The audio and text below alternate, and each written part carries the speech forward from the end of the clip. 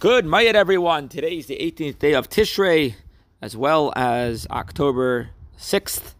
We're learning today in honor of the birthday of Shane Yitzchak ben Amalia, whose 14th birthday is today. Wish him a year of success and happiness and nachas to his parents and family and community. And also the birthday of Yeshai Shmuel, ben Rabbi Yehuda Ittel, ben Jane, 76th birthday, wishing him a year of success and happiness and good health and joy. And we are middle of epistle number 22, and we are for the fourth section of the Tanya. The Alter Rebbe basically says he wants to talk about prayer, how important it is to pray. He talks to his beloved brethren and my friends, and talks about the immensity of my preoccupations. Due to the immensity of my preoccupations that surround me like water all day and night, and then don't give me peace. In other words, basically with no stop. He says, I'm unable to unload the burden of writing down all that's in my heart. But briefly, I want to come as one who reminds and repeats earlier subjects in general, particularly those of the people who willingly offer themselves in prayer, that they should stand steadfast in their divine service. In other words, prayer, and pray with a loud voice, obviously besides the Amidah, strengthening themselves vigorously with all their might and power against any internal conflict or external obstacle, thinking about all the things you need to do after prayer. When you're praying, to be focused and pray with a loud voice, not to disturb other people's prayers, but pray with intention. The strong hand, plainly and simply.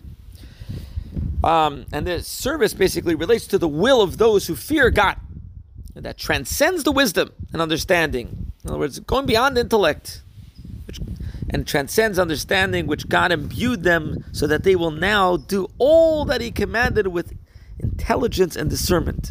Basically, wisdom and understanding are gifts from God. God bestows that upon us. But the desire and will is more powerful. And that comes from the Jew themselves, to be God-fearing and to arouse within themselves accepting God's yoke and having a simple will, uncompounded by limitations of the mind, but the spirit of voluntary self-dedication. Every man whose heart prompts him to serve a whole service, to cause gratification to God, to the Maker.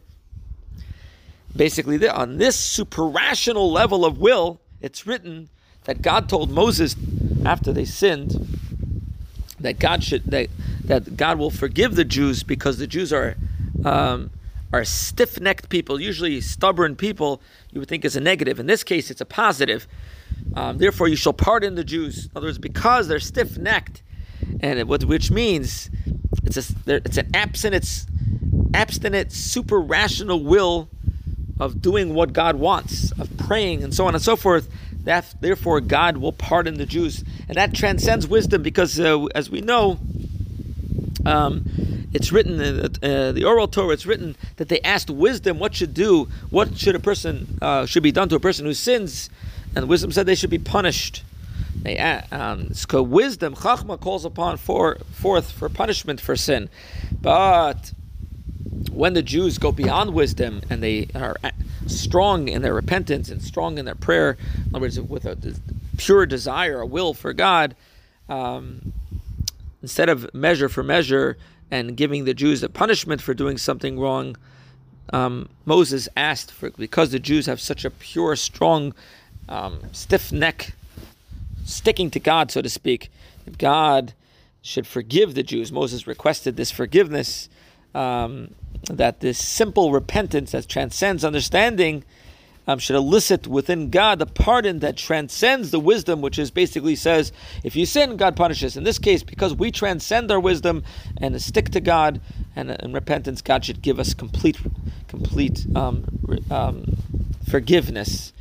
And so the two outtakes is the takeaways are: we should try to pray with all our heart and pray out loud and with concentration, no matter what. Have a wonderful day. May all our prayers be answered, including with having joy and prosperity and health and all the blessings, including the biggest blessing, the coming of Mashiach. Now, happy Sukkot.